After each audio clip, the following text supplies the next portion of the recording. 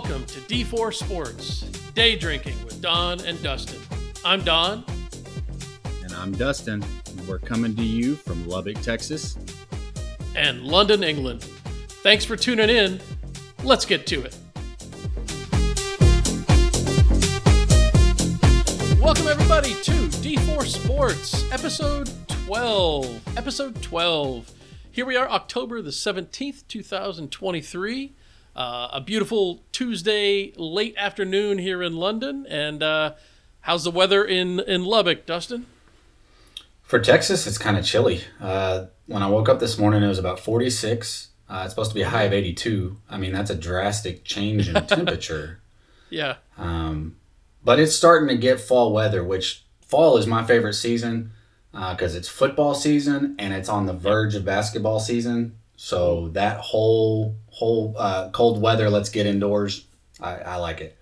Yeah, no, good. It's cooled down here quite a bit this week too. We actually got down into the 30 degrees, or as they would say over here, 8, or something in Celsius. Right, I'm still working on that, but yeah, it was fairly chilly, but nice, but nice and sunny right now, so that's pretty good.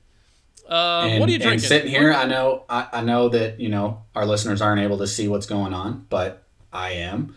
Your background looks nice. You liking the new area that you're at? Oh yeah. Well, yeah, we moved over the weekend, so to a new flat. That would be an apartment for those of you listening in the U.S. Over in East London, out of Central London, a little ways out. Good. Liking it so far. Got a great view of the river. A little balcony now, something we didn't have in our first place, and it's already been well utilized. So looking forward to that. Balcony's good to have when it gets cold.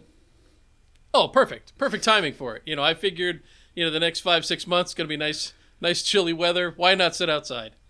just no robe only, please. That's all I'm asking. Oh yeah. No, well, man, I tell you, living in London. Living in a flat right in central London, we were in a complex. Had a view of probably 40 windows, and we had one guy who lived across from us. We just called him Naked Man, I won't go any further into the details on that. But let's just say I don't think you need to. That's pretty self-explanatory. He was not shy and worked from home, and sometimes just didn't wear much. That's the bottom line. But well, the standing right in the window drinking your coffee, I don't know. I wouldn't do it. Little to the imagination. Very little to the imagination. But anyway, I was going to ask earlier, but I'll ask again. What are you drinking today, Dustin? Day Drinking with Don and Dustin? What are you consuming this fine day? I'm drinking coffee. Coffee. Good call. Yep. Good call. No cream, no sugar, just coffee. Just coffee. So now let me ask, are you, you're 40 now, so have you got time restrictions on your coffee intake? Does caffeine start keeping you up at night or what? No, caffeine puts me to sleep. Okay. That's a new one. It does. I mean, in college, I remember needing to study for a test, so I drank 2 Red Bulls. I just pounded them, boom, boom, ready to go. I was sound asleep 10 minutes later. Well, I have never had an energy drink, but coffee does not do that to me. Yeah. It puts me to sleep, but now I won't say it puts me out, but it doesn't really wake me up. I can have coffee at 9 o'clock at night and be able to go to sleep. So. I used to be that guy, but I don't know, 10 years ago or so, I started coffee after about 4 p.m. I'm laying in bed and my mind doesn't shut off. So yeah, you just get the jitters. Kramer it. So I do that. Yeah. So I figured, end of my workday here, I decided to pour a little Johnny Walker Red Label. So we got a little bit of that to sip on during the show today. No tequila this time, probably safer. That's good. To avoid the tequila, but I remember the first time I had Johnny Walker. It was with you, wow. and it was pregame. So it was at Parents' Day at Missouri State for Clare and Allie. Yeah, and that first taste of Johnny Walker was it 9 o'clock in the morning? That was a bad idea. It was. Oh, but so good. I just got to say, and I love, you watch all the movies, right? And guys get up after a hard night and they walk up and the first thing they do is like pound whiskey.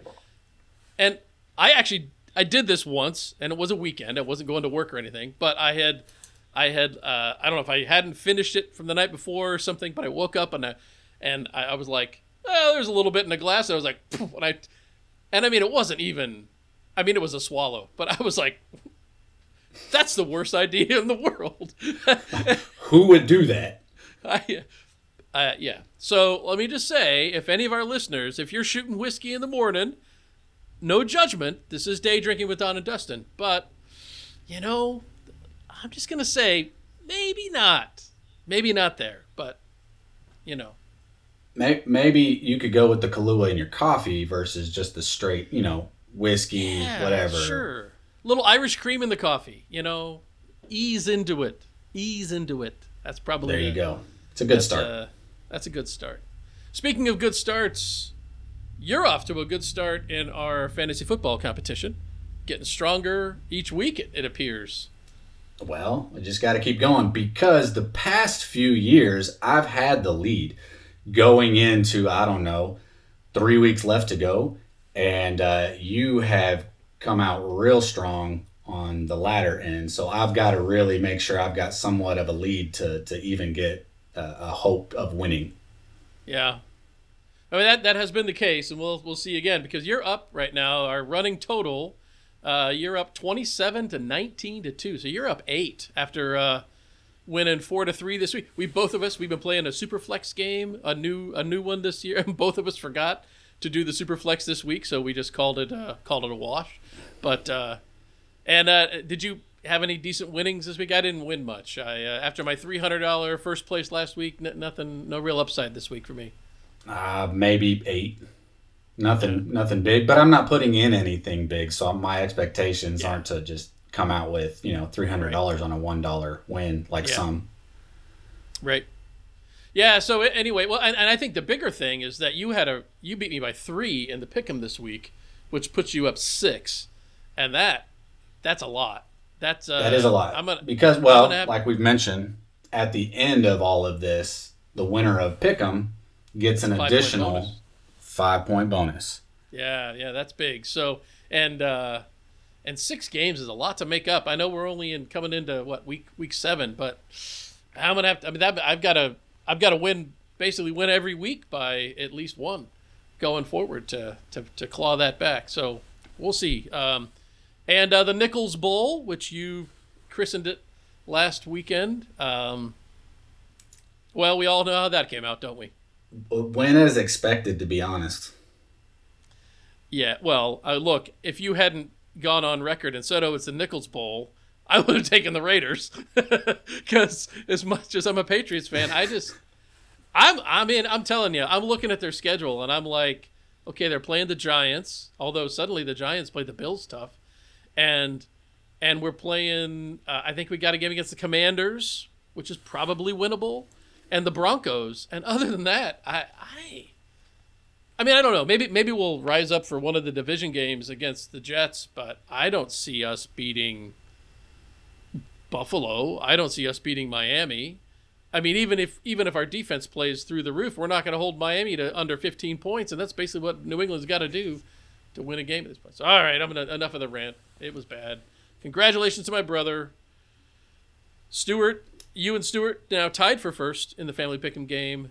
He took the Raiders, and as a result, we may actually have him on the show here. He did. Well, and I think that would be a great idea. I would also be interested because you two, you grew up together. I know he's a little bit older, but growing up in the same household, being Raiders fans, he has stayed true to that, and you've kind of gone a different direction. So I would be interested to hear his story and figure out how he held on for so long.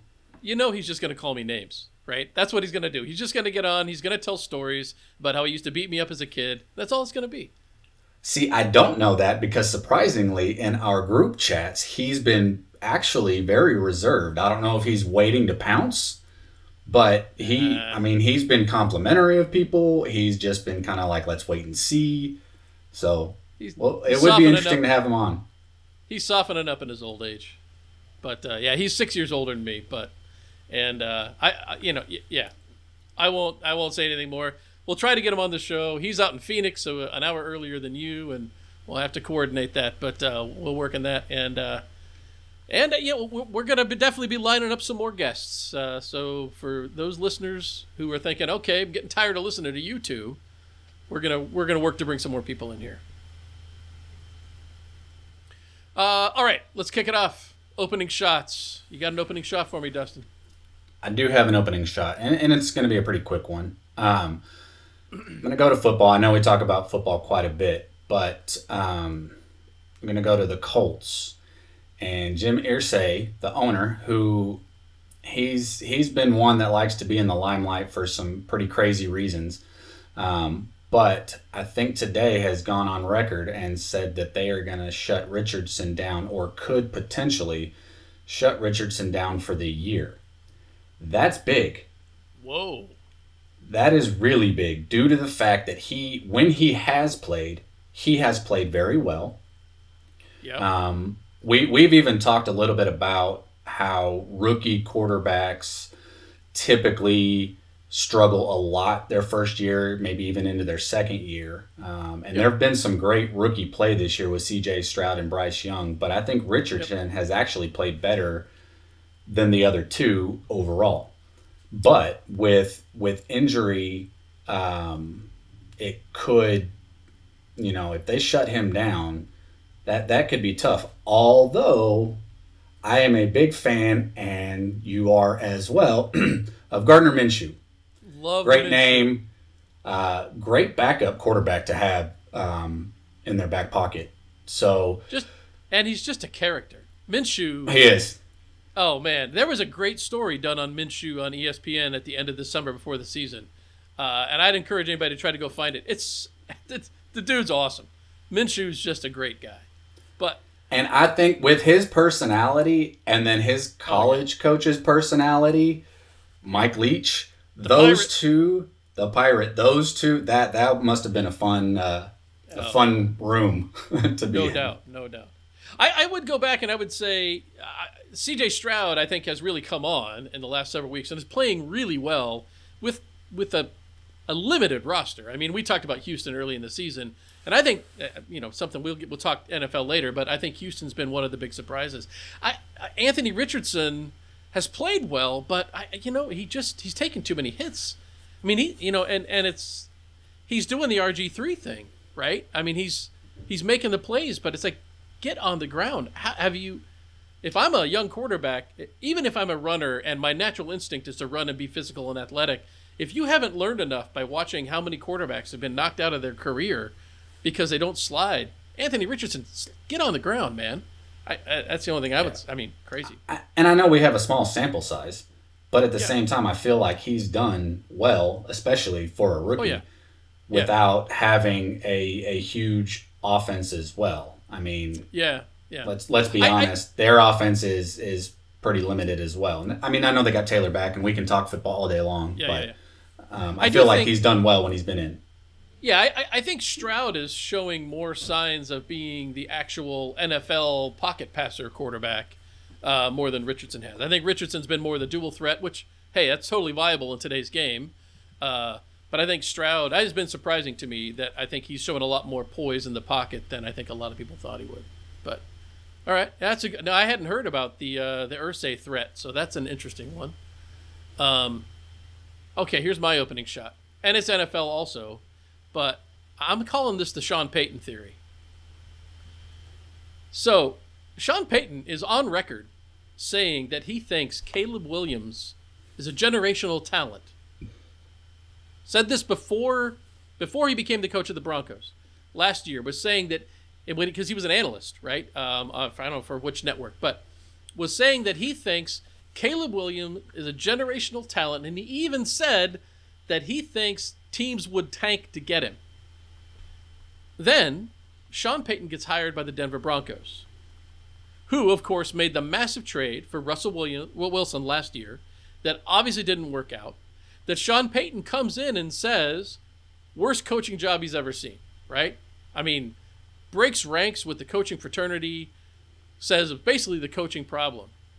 What does that do? Well, that positions him as someone who, of course, well, if he thinks it's a coaching problem, then fundamentally he's going to be the guy to come in and fix it. So he would never tank, right?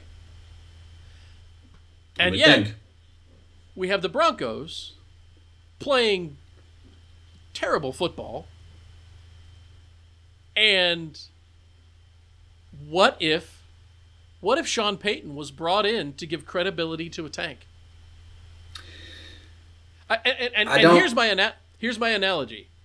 I lived in St. Louis when the Rams were taken out, right? When the whole Kroenke thing went, that's another story altogether. But the Rams had brought in Jeff Fisher, right? Who is the ultimate. He's tied for the most losses in the NFL history by a head coach, and I think his record is right at 500. I was going to say Mr. Average. Mr. Average, but he's a stable coach. He's a seasoned coach. He knows how to take flack, and as soon as they take the Rams from St. Louis to L.A., Fisher stays one more year, and then Kroenke opens up the purse. He starts bringing in, he trades for Stafford, he brings in McVay, they get Goff, they make all the moves, and all of a sudden the Rams become a great team. And I think there's an awful lot of people in St. Louis, probably mostly St. Louis, who think the Rams brought in Jeff Fisher to do nothing but manage the team with a veteran, stable hand for a few years to get him out of St. Louis and into Los Angeles, but not to win.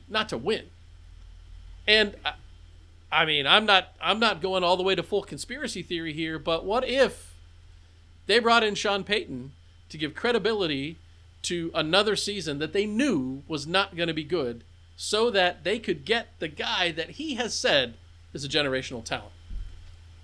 Do you think that he does this without the players realizing or understanding what he's doing? Because I don't see Russell Wilson being a guy that would go along with this. One, he's the quarterback, and two, his personality is go out there and win. Now, he hasn't done that in Denver. Right. But I don't see him being willing to take a back seat, one, to Caleb Williams, and two, to losing games just to hopefully get somebody in there that could take the team somewhere. Yeah, no, and I don't think it's like a system-wide, like I mean, how can you possibly tell the future Hall of Fame, most likely, quarterback that we're going to intentionally lose? But Sean Payton's calling the plays. Sean Payton's putting in the offense. Sean Payton's prepping the team each week. Right. Or not prepping the team, as the case may be, right? I don't know. I mean, I know that's a little off the rails, but it's striking to me that you have this confluence of things that if Denver wanted to, if they came in through the year and basically like, look, Russell Wilson is not the guy we thought we were getting, right? What are we going to do? Because you know how hard it is to get a quarterback. I don't know. Well, that's real quick. That's my D4 conspiracy theory. There you go. Let's look at this real quick, and we can look at that over the course of this season. But yep. Teams that are 1-5 or worse: Chicago. Yep. Giants. Yep. Patriots. Yep. Cardinals. Yep. Broncos. Yep. Panthers. Yeah. Now, the Panthers are the worst team, but they have their quarterback. And I know they haven't won a game, but Bryce Young has played well. Yeah. Right? Yeah. Denver, question marks. Arizona, I'm okay with getting rid of Kyler Murray. Whoa. New England. You need a quarterback, right? Come on, Caleb. Giants, are you really going to lean on Daniel Jones for the future? And then Bears, are you going to lean on Justin Fields? Okay, Fields, the Bears could easily say, okay, we can move on from him. The Giants just gave Daniel Jones a massive contract. I mean, that's going to be a tough one. Nobody's going to take him for that contract. So, right. I don't know. Well, let's just see how this plays out over the year and see where Denver ends up and how that looks. Yeah. I got one other opening shot, and that is, and and this is a week old. I was going to do it last week. We didn't get a chance to do it. But did you see Craig Kimbrell for the Phillies do the intentional balk? Intentional balk. They were winning by, I think, 3 runs. It's the 9th inning. He's the closer. There's 2 outs. They got a runner at second. Kimbrell comes set and then just drops the ball behind him. Just drops the ball on the ground. And the refs call a balk, and they move him to third. And he obviously did it on purpose. I mean, this is not like he didn't scramble to try to catch it. He intentionally balked to put the runner on third, most likely so that there was no way for the runner at second to steal signal from the catcher. That's not a terrible idea. No, it's not. It's actually a pretty clever play. But I'm just going to say, I don't think I've ever seen an intentional balk before. Nice. I don't know. Chess or checkers? What are you playing? Yeah, well, hey, the Phillies are still in it, so maybe it is. Maybe they are, playing chess. And Craig Kimbrell, I was going to say Craig Kimbrell's the queen, but I probably shouldn't say that. Yeah, I don't know if you want to go there. I mean, that's an opening shot right across the bow. It is. All right. Well, with that, we'll wrap up our opening shot segment here on episode 12 of D4 Sports.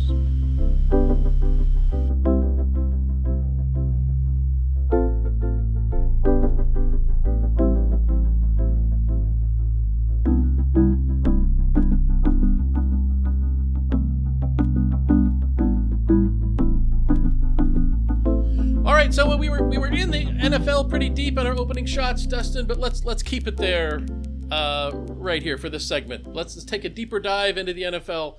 Headline for the week, unquestionably, the 2 undefeateds lost. So the Miami Dolphins popped the cork on the champagne.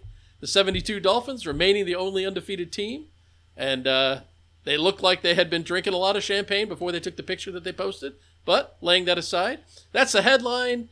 But so give me your thoughts on that, and then take us a little deeper into week 6 of the NFL season. And like you said, the big thing for this week was the 2 teams that lost who were undefeated. So first, I mean, looking at the Niners versus the Browns. Mm-hmm. The Niners are a really good team. Browns defensively are a really good team. Mm-hmm. Now let's look at what happened to the Niners. Now, Christian McCaffrey, arguably the best running back in football. Deebo Samuel, arguably the best Swiss Army knife in football, and being a running back, wide receiver, however that looks for you. Both of them get hurt, and that's going to hurt an offense for sure. But Brock Purdy did not look like he was making great decisions. He looked like he just reverted back to rookie quarterback. Like I said, decision making. But the Browns got to give them credit defensively. They're really good.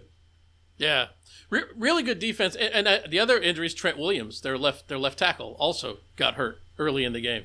And so, I mean, it's one thing to say, okay, Purdy, you lose your two top offensive weapons. I mean, you could make a debate between Samuel and Ayuk, but they're 1A, 1B in the receiving core, and you lose your left tackle.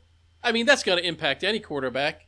And you're facing maybe the best pass rush in the game in the Cleveland Browns. So, hey, and it's on the road. The weather wasn't great. There was a lot of factors. But yeah, no, boy, I think I've said it a couple times already. Barring injury, the Niners look like by far the best team. But hello, injuries, right? I mean, part of the game, and we'll see going forward if this is just a one-off and a bump in the road, or if this was, maybe symptomatic, and we'll see what they can do if those injuries for McCaffrey and Samuel last any length of time, right?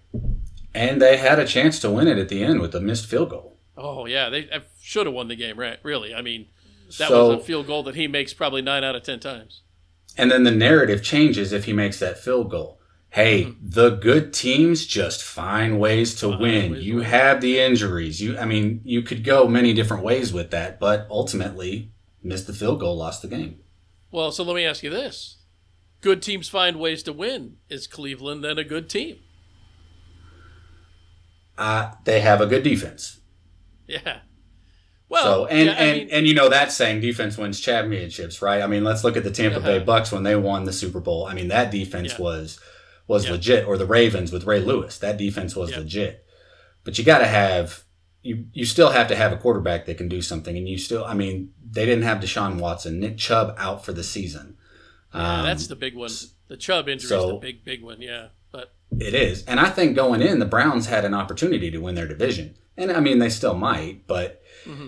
Right now, it looks sketchy, but what was that for the Browns? I mean, was it just a fluke by the 49ers? Were the Browns going to become this defensive juggernaut that's going to take the team over the top? I don't know. Yeah. It'll be interesting to see. They have some games coming up. So the Browns play the Colts, winnable. Mm-hmm. Seahawks, winnable. Mm-hmm. Cardinals, Ravens, Steelers, Broncos. There's potential for them to run off some wins there.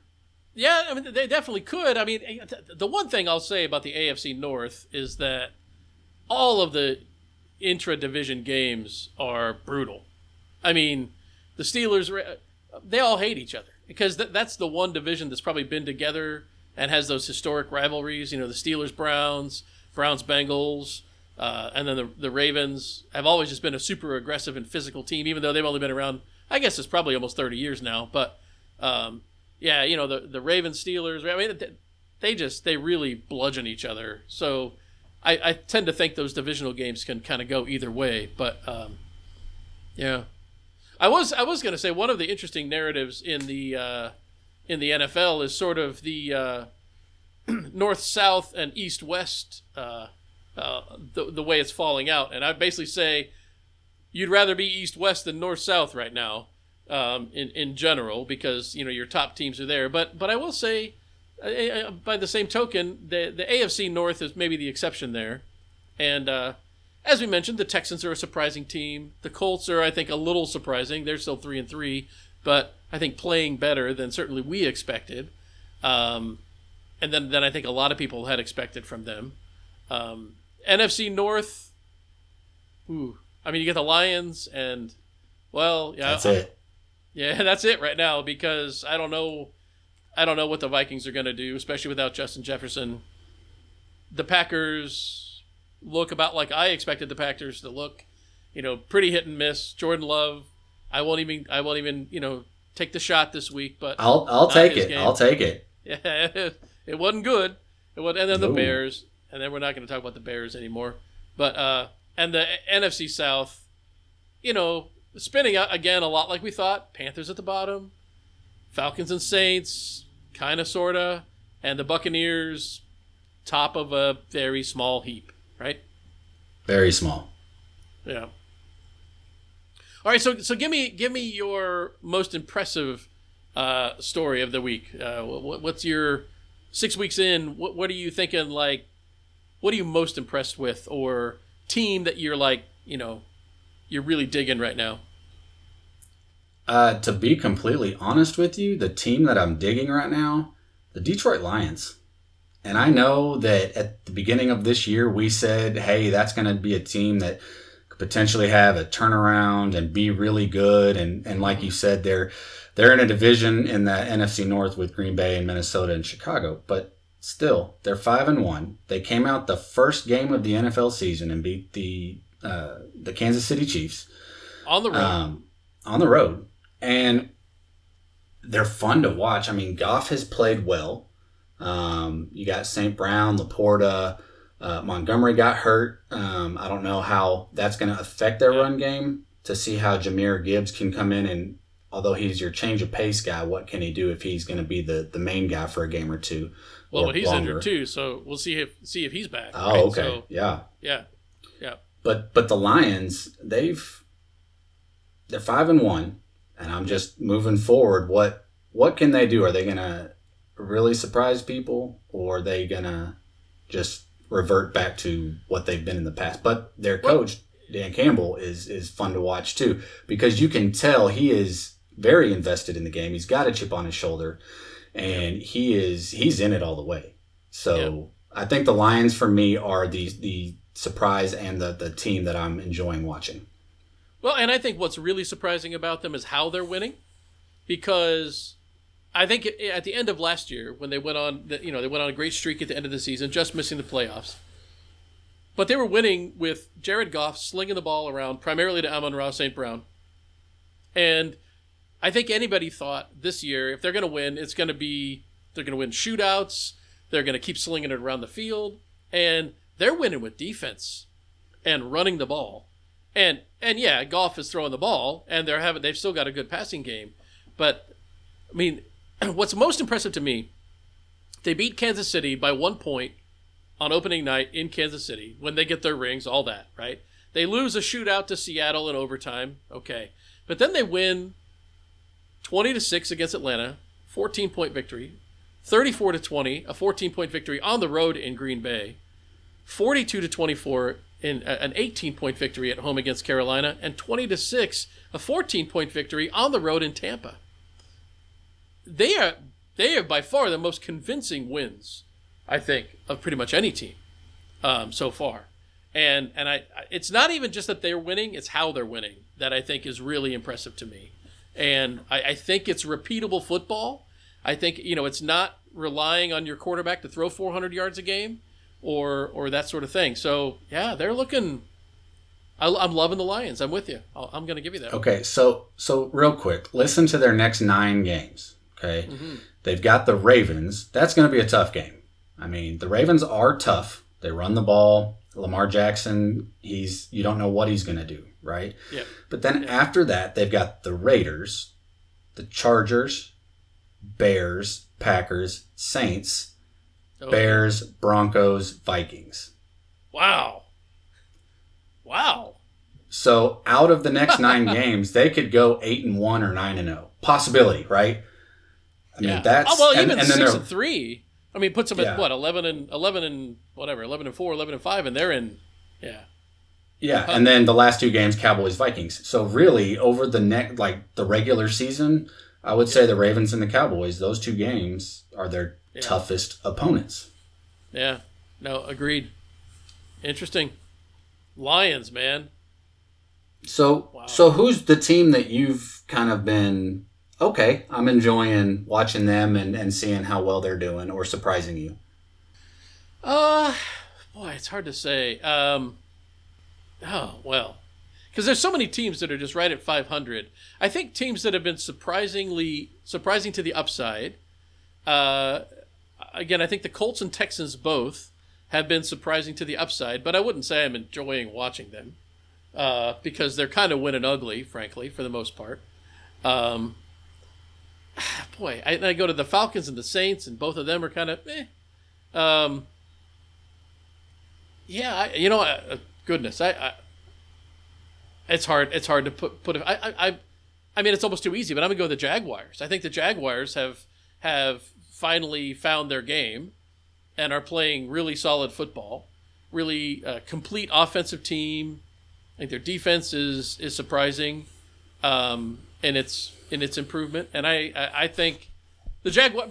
But then they come back and I'm like, well, yeah, but everybody expected the Jaguars, right? So I can't really say it's surprising, but it's a team I'm liking to watch, and that I think is interesting.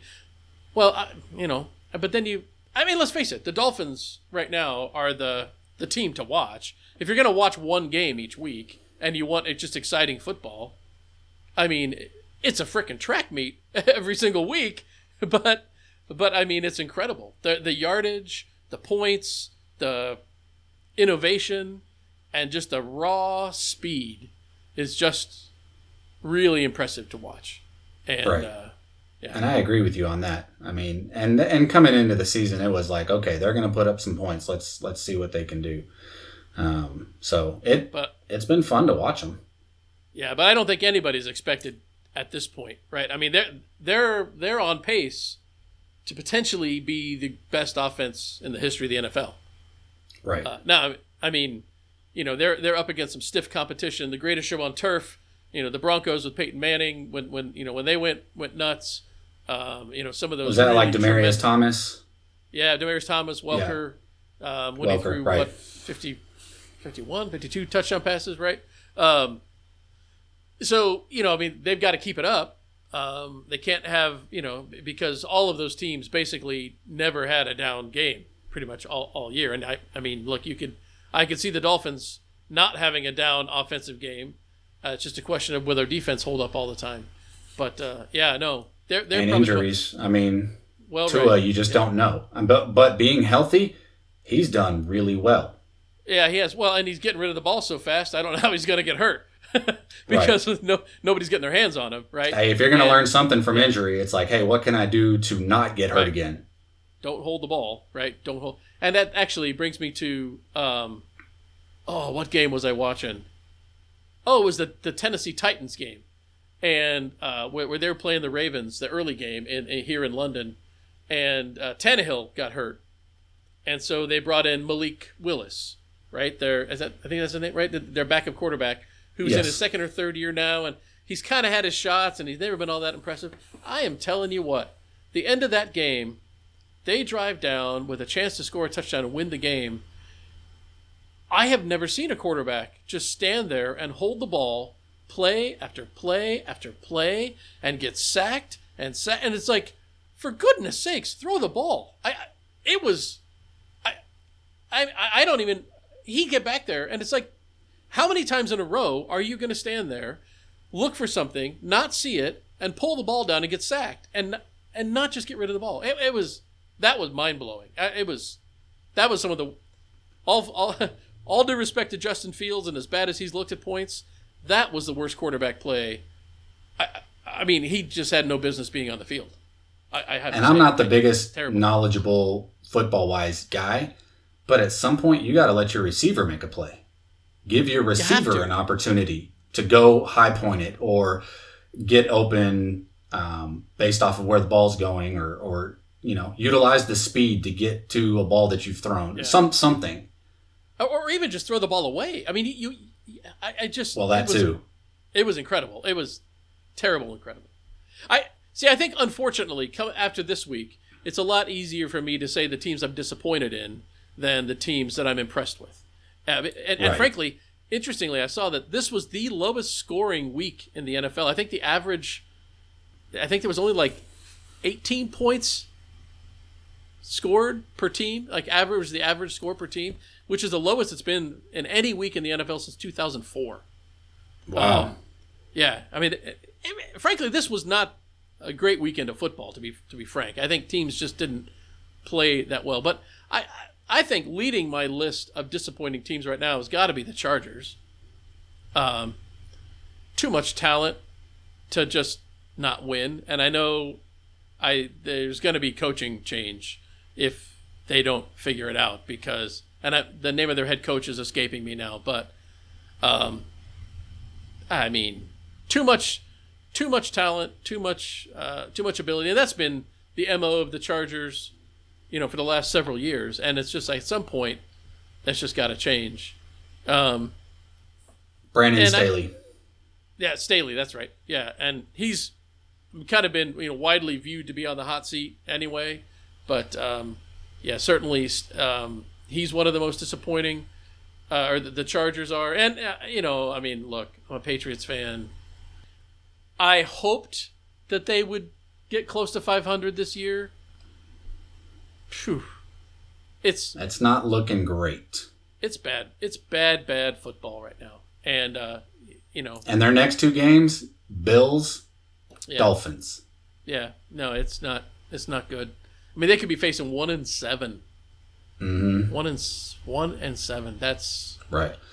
And I mean, Arizona not much better. I mean, we're 1-5 as well, and nobody expected we were expected to have a down year anyway. Yeah. And it hadn't been pretty. I mean, we beat the Cowboys, but I think that was an overlooked game by the Cowboys. Yeah. I think they were looking ahead to, who was it, San Francisco next, and then San Francisco took it to them, so the Cowboys lost 2 in a row. Yeah, I think a disappointing team for me, to be honest, is Cincinnati.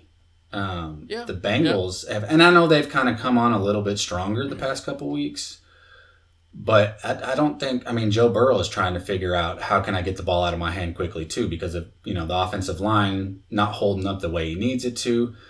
But if he could get, Joe Mixon, Jamar Chase, who, gets 20 targets a game, T. Higgins, who's a great receiver, Tyler Boyd, who is also a very good receiver, and he's your veteran of that group. They've got a squad, but they got to put it together. They got to give Joe Burrow time, or they've got to figure out how to get it in the hands of their playmakers quicker. Yeah, absolutely. Yeah, I agree. I'm looking at the upcoming week, and Dolphins Eagles. That's arguably the game, maybe the game of the season so far, right?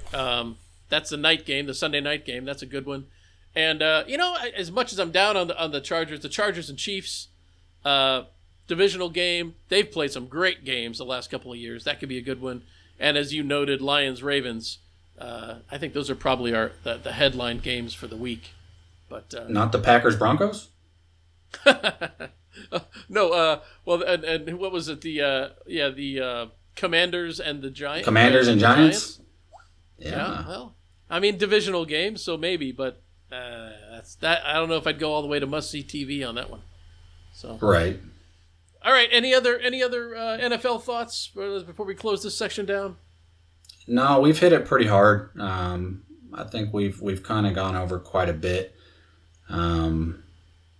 I would be interested, to be honest. I know a lot of times we say Thursday night games are but I think the Jaguars can really make a statement this week because they're playing the Saints, and I know the Saints are 3-3. But if the Jaguars come out on the road, play a solid game, and show that they're really moving in the right direction, I think that could say a lot for them moving forward. And help them solidify the NFC South or AFC South. Not that they need a lot of help, but definitely could do it. Right. Yep. So no, that's I'm good with that. All right, on to week 7. On to week 7 in the NFL.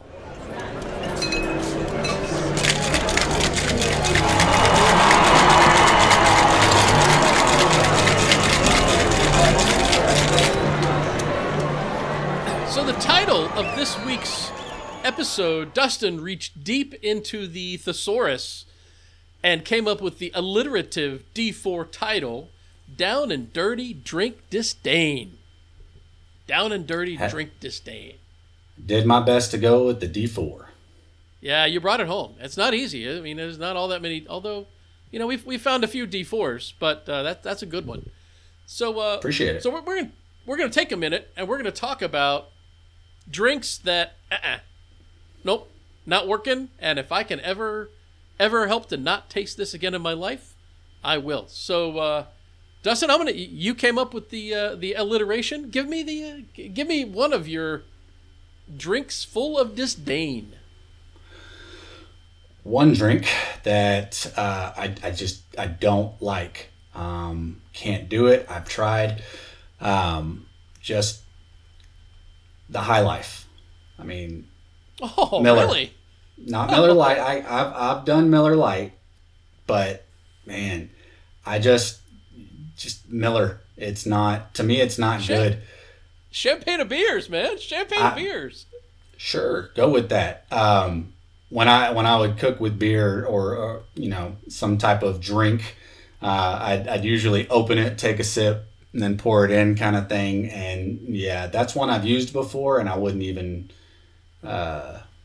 continue to drink that. This is kind of wild because, like, when we were really poor, and we've had our moments, we all have moments when both ends don't balance very well. And when we were really poor, and I still wanted a beer, champagne of beers, baby, living the high life. That was my go-to. So I'm mildly offended here. Well, and maybe you should be. I think that and like Natty Light or something. Those are tough. But as college kids or come on, that's you can't the direction put Miller and Natty in the same category. I can, because I don't like either one, and I've got my taste buds. Thank you very much. Fair enough. But yeah, that's those two, and not that my taste is any better than anybody else's, but those two I don't like at all. So, but that's okay. To each their own. Yeah. See, if I'm surveying macro brews, right? You're just your cheap beers that advertise like drink it really cold, because anybody who cooks or knows anything about food or drink, the colder it is, the less you can taste it. That's just actually like physically true. The colder it is, the less your taste buds will respond. So when they tell you, drink it really cold, now that's a warning sign right there. But, for my money, I lived in St. Louis, Anheuser-Busch, big piece of that town, but man, Budweiser's terrible. Budweiser's terrible. And they sell it in London. And I'm like, I mean, come on, really? Of all the things we're going to import, we're importing Budweiser? It's a huge brand. Sure it is. It's not any good, though. That's probably true. Yeah. All right. Well, okay. So, Miller, champagne or beers? You're not down with champagne, then? I mean, I don't think they taste the same. No, they don't. Another drink that just not doing it, nope. I mean, it's one of those that I could get it close to my mouth and then smell it, and I would just want to toss the drink, is going to be anything with coconut. Any alcohol with coconut is just no thank you. I've had an experience with Parrot Bay where there was too much in too little time, and the end result was not a good one. Yeah. And it's one of those things you can just smell instantly, and I think if you've got a disdain for it, as soon as it's near you, you're just like, nope, walking away, not doing it, can't do it. So that would probably be at the top of my list. Very, very top. Well, and full disclosure, you've told me your coconut rum story before, and I was hoping it was going to make the list, and I'm sure you're not going to tell that story, but I can understand why, based on your relation of that story, I can understand why you're not going to touch coconut rum again. Nope, never. And I am okay with that. Yeah. And I would say, I would agree with you. Coconut rum has definitely got the very, very distinctive taste and flavor, and it's limited quantities, I think. If you want to, use it sparingly. If you're making cocktails at home and something calls for coconut rum, don't say, let me add a little extra. That's always a bad idea. That's a good way to really make a bad drink, I would say. But and it's not any better coming back up. That's all I'll say. Oh, wow. I don't think we need... Very few things are, but I don't think we needed that detail. Yeah. I could go more. I've made it pretty clear I'm a pretty equal opportunity drinker. I like beer. I drink less beer now than I used to. I also enjoy wine and champagne. Whites, reds, sparkling. I'm down for all of it. And liquor. I know some people just really have an aversion to hard liquor, whatever, or particular types. And, there's not like a class of alcohol that I just rule out straight. And there have been very few things in my life that I've actually tasted and been like, nope. There was one, and I would say, like most people, I think, the black licorice taste is just kind of rough, right? And most people aren't thriving on anise, which is like fennel, right, or anise. That flavor doesn't really resonate with a lot of people. Now, I would say for me, the grand caveat to that is absinthe, which does have an anise flavor. But absinthe, if good absinthe used properly, is very good. But I would say two drinks, and one of them has definitely that anise flavor, and that is Sambuca. And I've only tasted this just recently. Actually, it was in a pub here in London, and we were out drinking, and I was already several pints in, so I can't say that my taste buds were like, at their fullest, and I was really but anyway, a guy went and got a round of beers, and then also brought a shot of Sambuca, and we took a shot of Sambuca, and I don't think I'll do that again, because that was no. But you had to experience it. Now you know. I had to experience it, and now I know. And but yeah, now that was not great, and maybe in another setting that would work. And the other one is also a shot that I had, and you were at this one too, Dustin. You were involved with the shot. If you remember, it might have actually been that same parents' weekend, but we went to the Cowboy Bar down in Springfield, Missouri. Yeah, the country bar. The country bar, whatever that was, and I'm out of my element to say the least in that setting. But I'm there. I take my daughter, and you were there, and we had a group of her friends, and I was like, drinks are on me. My daughter was like, oh, all right. So she was pretty fired up. So she's like, that was I mean, you don't say that, but I mean, to be fair, you had a few, but. Well, anyway, yeah. But so I was like, so she's like, well, let's start with a shot of Rumplemints. And I was like, oh, okay. I'm like, what's Rumplemints? And I now know what Rumplemints is. And I'm just going to say, I will try to never taste Rumplemints again in my life. I don't really have words to describe what that, and I don't know what it's supposed to taste like, but toothpaste, like battery acid. Yeah, toothpaste. Yeah, like bad toothpaste. It was not. I was like, why? Well, and I knew what it was, and I was like, hey, everybody else, like, I'll go along with Nick on that one for sure. Rumplemints. It's a tough one. I thought you were gonna go when you said black licorice. I thought you were gonna go the Jägermeister route. You know, I don't even know if I've really had Jägermeister. I mean, I've seen it all over the place, but I can't remember drinking it. And I know it's one. I mean, like the Jäger Bomb, right, is kind of a classic drink, but I never had one. Right. So I don't know that I've ever actually tasted one. I will say some slightly more mainstream stuff. I tasted mezcal, and I don't really like mezcal.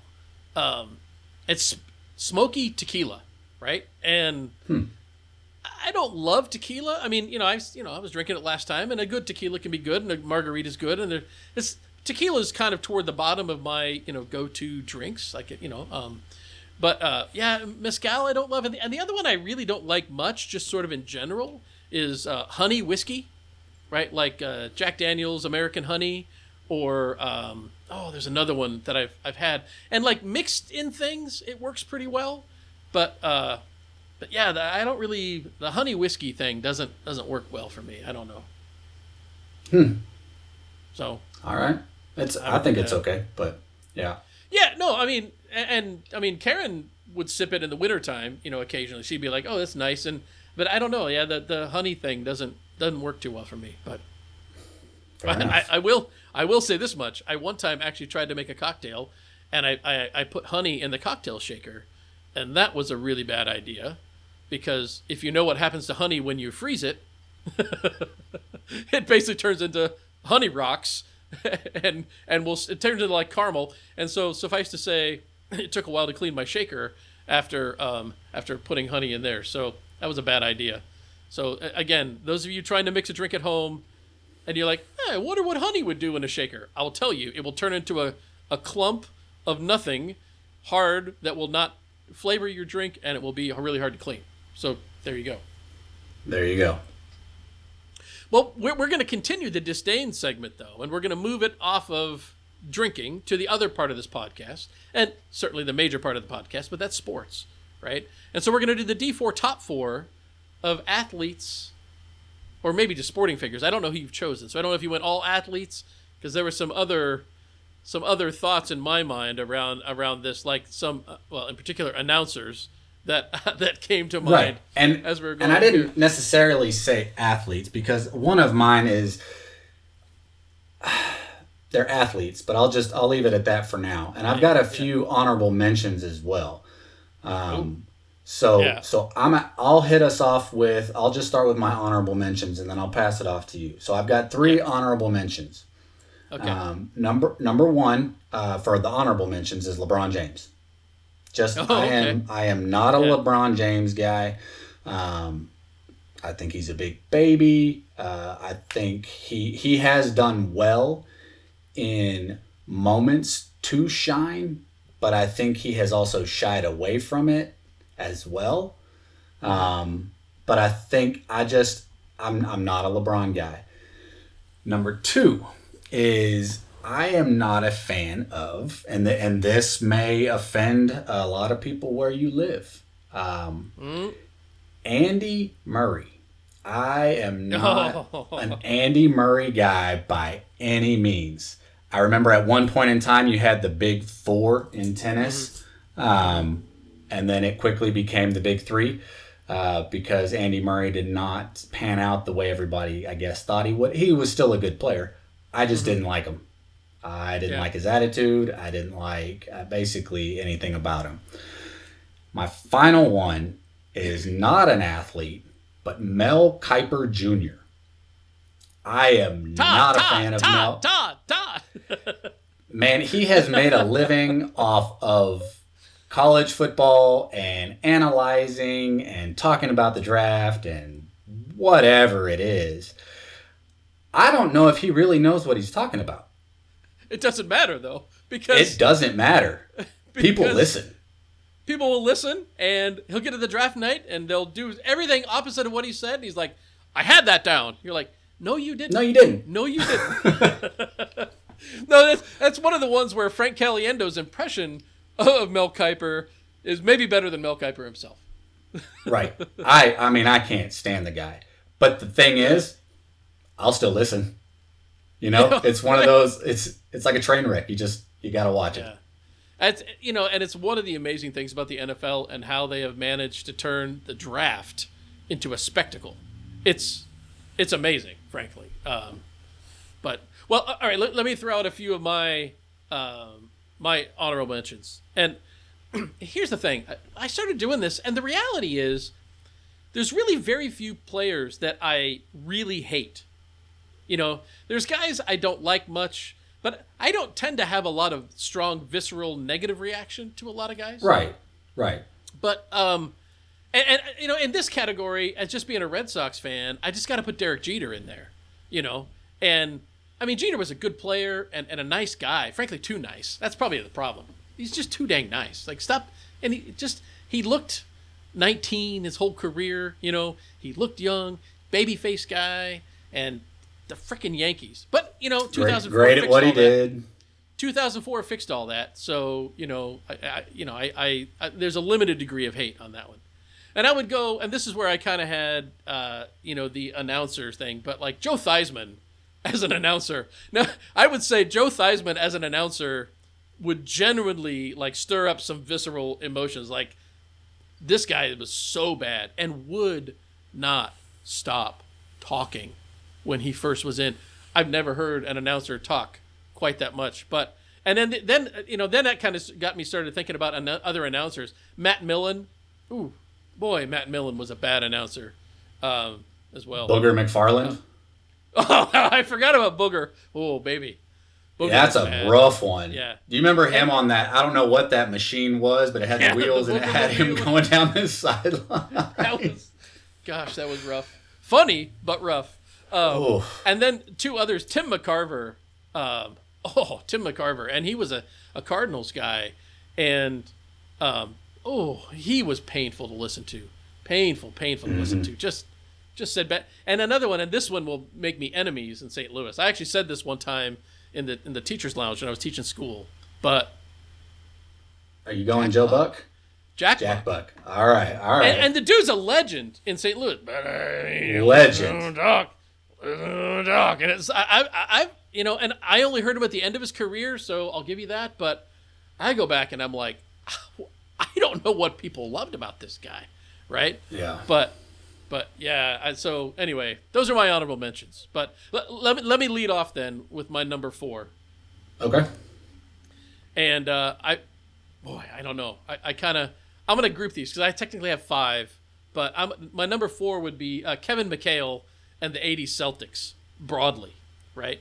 Kevin McHale was just like great basketball player, but just big, gumpy, mean, whiny white guy on the basketball court, and aggressive and would get physical, but just he stood with his shoulders so far back. I don't know if you remember that about him, but his posture, and he just kind of walked around with his chest out, and I was just like, man, get that guy off the court. I don't want to watch that guy play anymore. Kevin McHale, and I loved Larry Bird, although, I was a fan of the 80s Lakers, so I had to hate the 80s Celtics, but Bird was just so good, right? But McHale was just, I don't know. More than Lambeer, huh?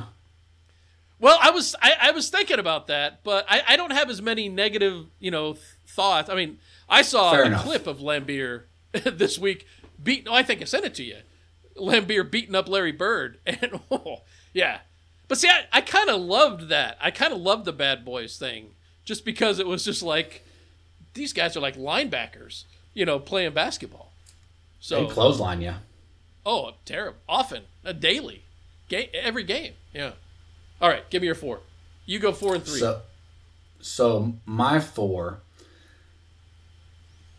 you're not going to like this. Tom Brady. Tom Brady. I get it. One of the main reasons is because you're such a Tom Brady guy. Well, I have, kind of veered my disdain for him based off of that.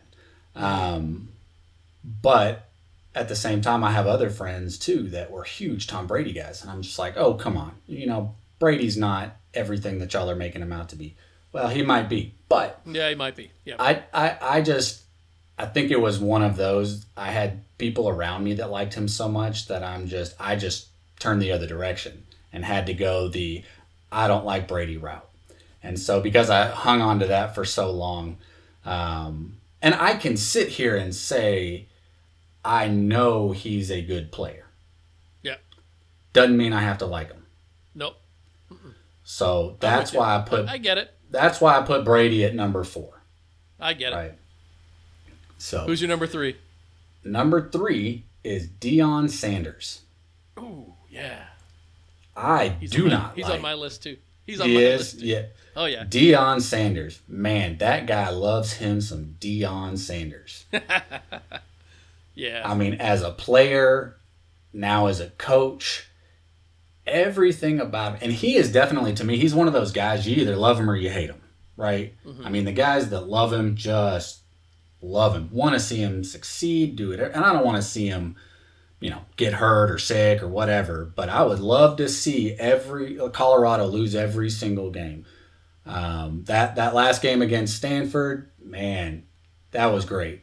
That was great. So Deion Sanders is my number 3. I have a little more. Okay, so to be 100% full disclosure, he was my number 1. And Deion and Michael Irvin, I have them grouped together because I see them as two sides of the same coin. Just the arrogant, brash, very much so. Just bad sports, rub it in your face, hot dog, but great players, right? And I mean, nobody hates Calvin Johnson, right? He was maybe the best receiver ever, right? But nobody hates him. And now, granted, he didn't have the same personality, but you don't hate guys who don't win, right?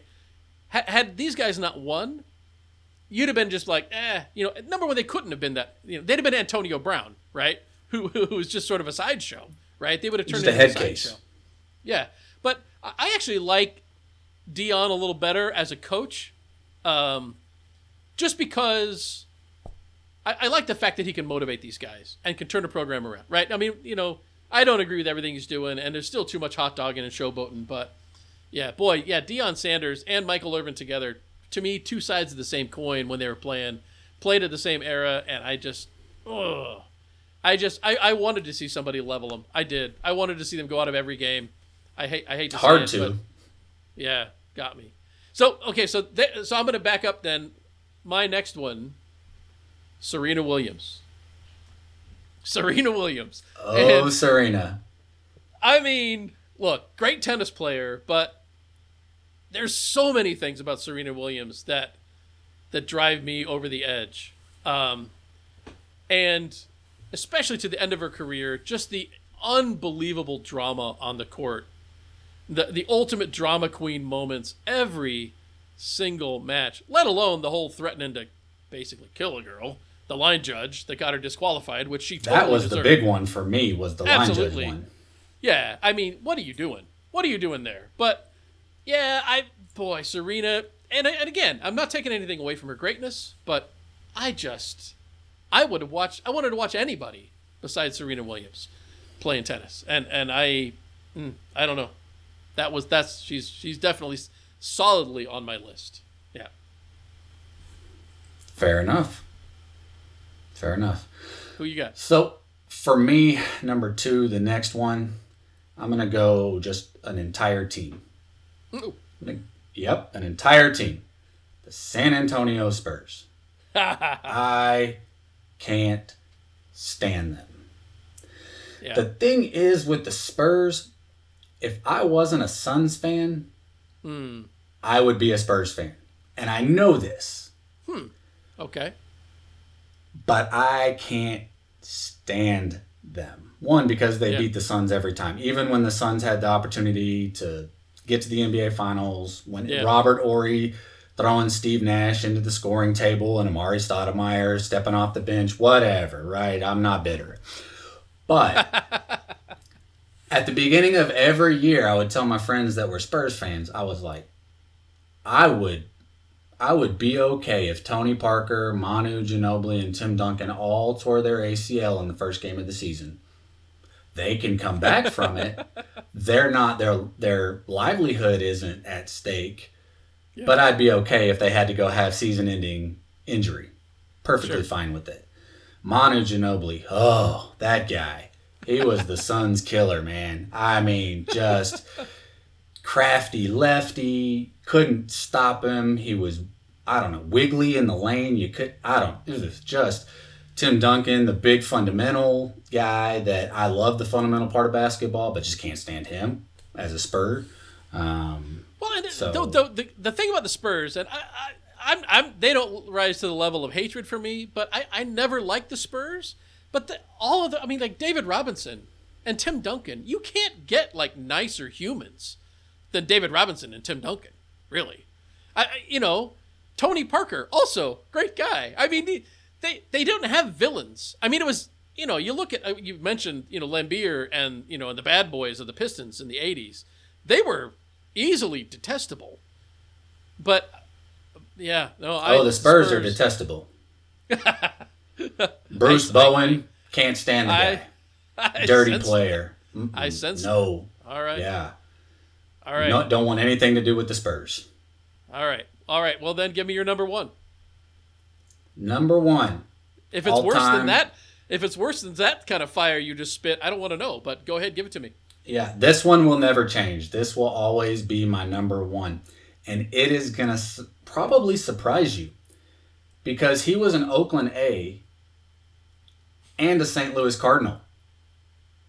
Mark McGwire. Mark McGwire. My most hated athlete in the world. And it's a personal story. Yeah. It has nothing to do with his play, the steroid use that he had, the home runs with Sosa, all that stuff, right? When I was a kid, Dad took me to an A's game early. Mm-hmm. I'm excited. So early that, they're still in the batting cage, hitting BP. Guys are out signing autographs, and I walk down to the front area where you had the little brick leaning over. Everybody's leaning over with their pens, Sharpies, paper, all that stuff. And I was a huge A's fan at the time. I mean, huge. You had Canseco, which a lot of people didn't like, but Canseco, McGwire, Dave Henderson, Dave Stewart, Dennis Eckersley. Great team. Oh, yeah, Steinbach. I could keep going. But I was a big McGwire fan. And we get down there. I'm at the level where he's signing things, and he's coming down the row, and he signs the kids next to me, right? He looks at me and then just turns around and walks off. I was the next kid in line to get their something signed, right? I don't remember if it was a piece of paper or my glove or whatever, because I knew I had my glove.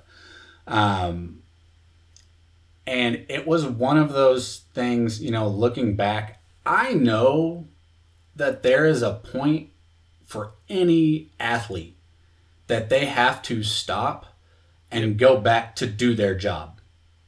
I get it. Do that to the kid next to me. That's fine. I don't care. You got the snow. Don't look at me and then turn around and walk off.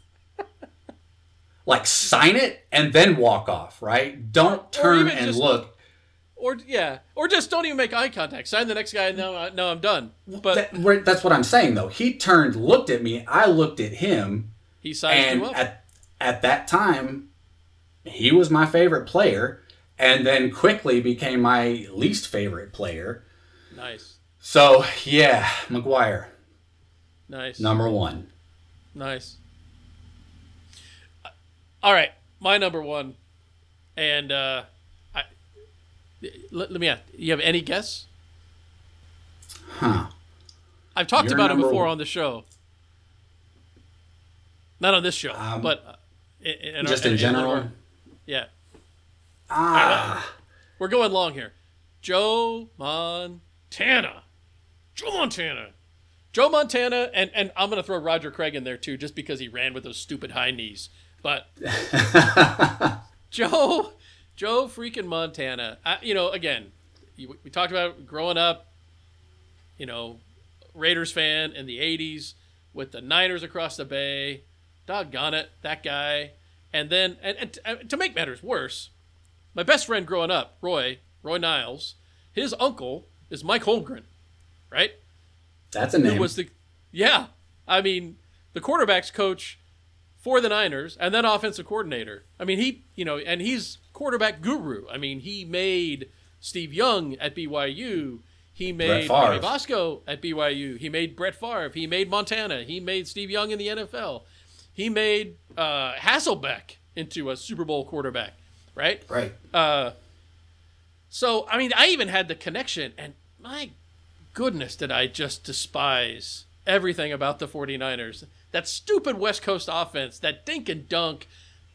Throw one more screen pass to Roger Craig. I dare you, because I'm coming out of the stands, and I'm going to assault the guy on the field. That's how I felt. That was the level. Man, great player. I will never dispute Montana's greatness. I will never dispute, Bill Walsh's genius and the importance of the West Coast offense for football and all that. But my goodness, did I hate to watch the 49ers play. And I understand. I know how you feel. I mean, yeah, well, that's your Brady. Well, and my Spurs. Yeah. Go ahead. Do another pick and roll where Tim Duncan hits it off the backboard because that's why the backboard's there. Do it. Score 32 and 12. I dare you. Yeah. And he would. So I get it. I get it.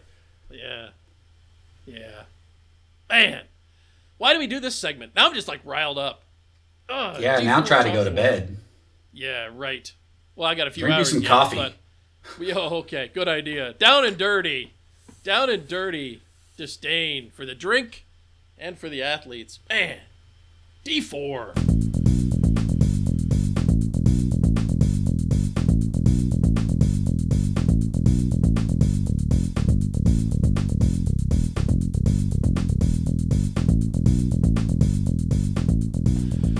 All right, Dustin, let's wrap this show up. Time to take the last call.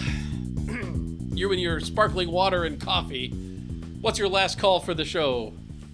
All right, my last call. We haven't talked about it at all this episode, which is okay. But we've got the baseball playoffs. We've got the NLCS and the ALCS going on right now. Rangers go into Houston, win 2. That's hard to win 2. And I understand winning 1 on the road, getting to go back home, but they won 2. The kicker, the Astros are really good on the road. I don't know if they have a better record on the road, but they've done really well on the road. But the Rangers haven't lost a game this postseason. And now they're going home up 2-0, could potentially sweep Houston. This is a huge series just for Texas in general. Sure.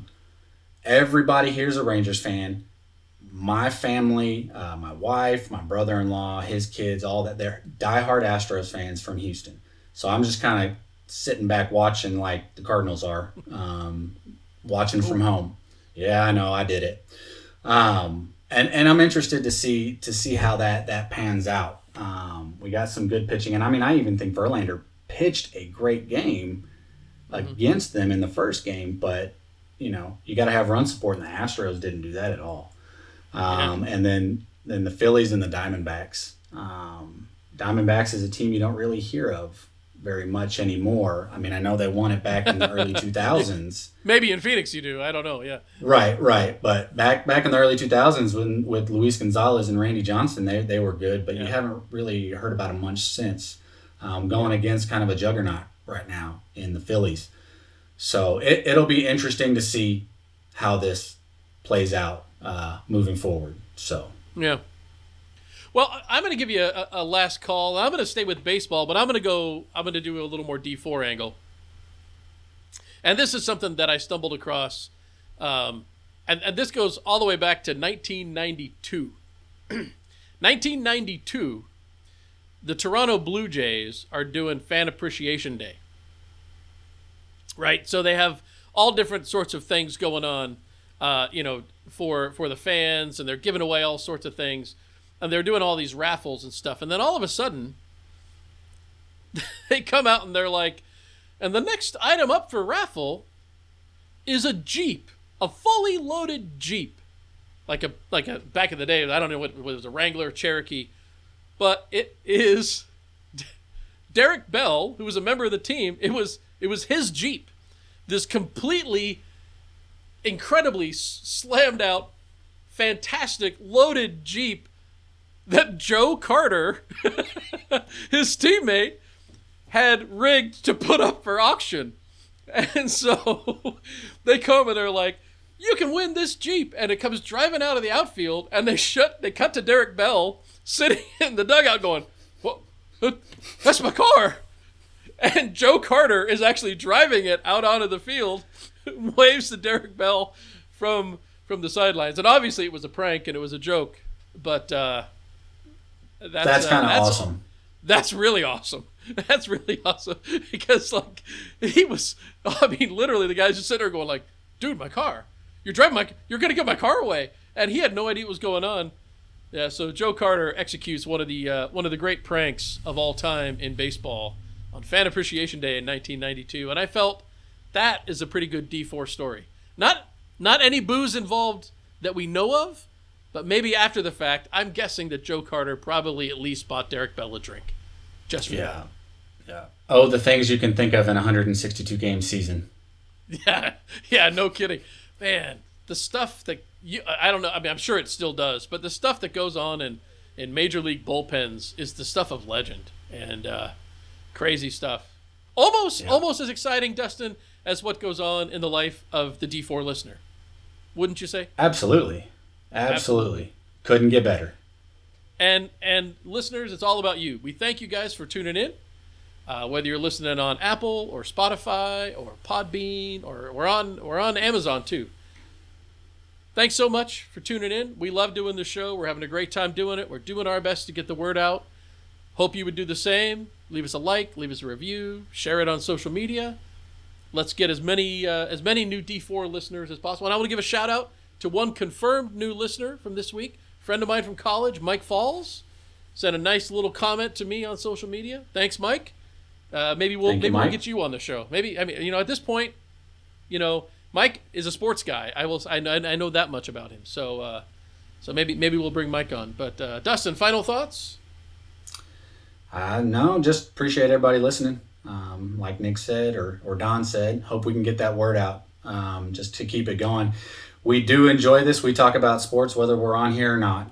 This just gives us a different avenue, and we appreciate your time and that you take to listen to us just ramble. So until next week, episode 13 coming at you next week. This was episode 12, Down and Dirty with Drink Disdain on D4 Sports.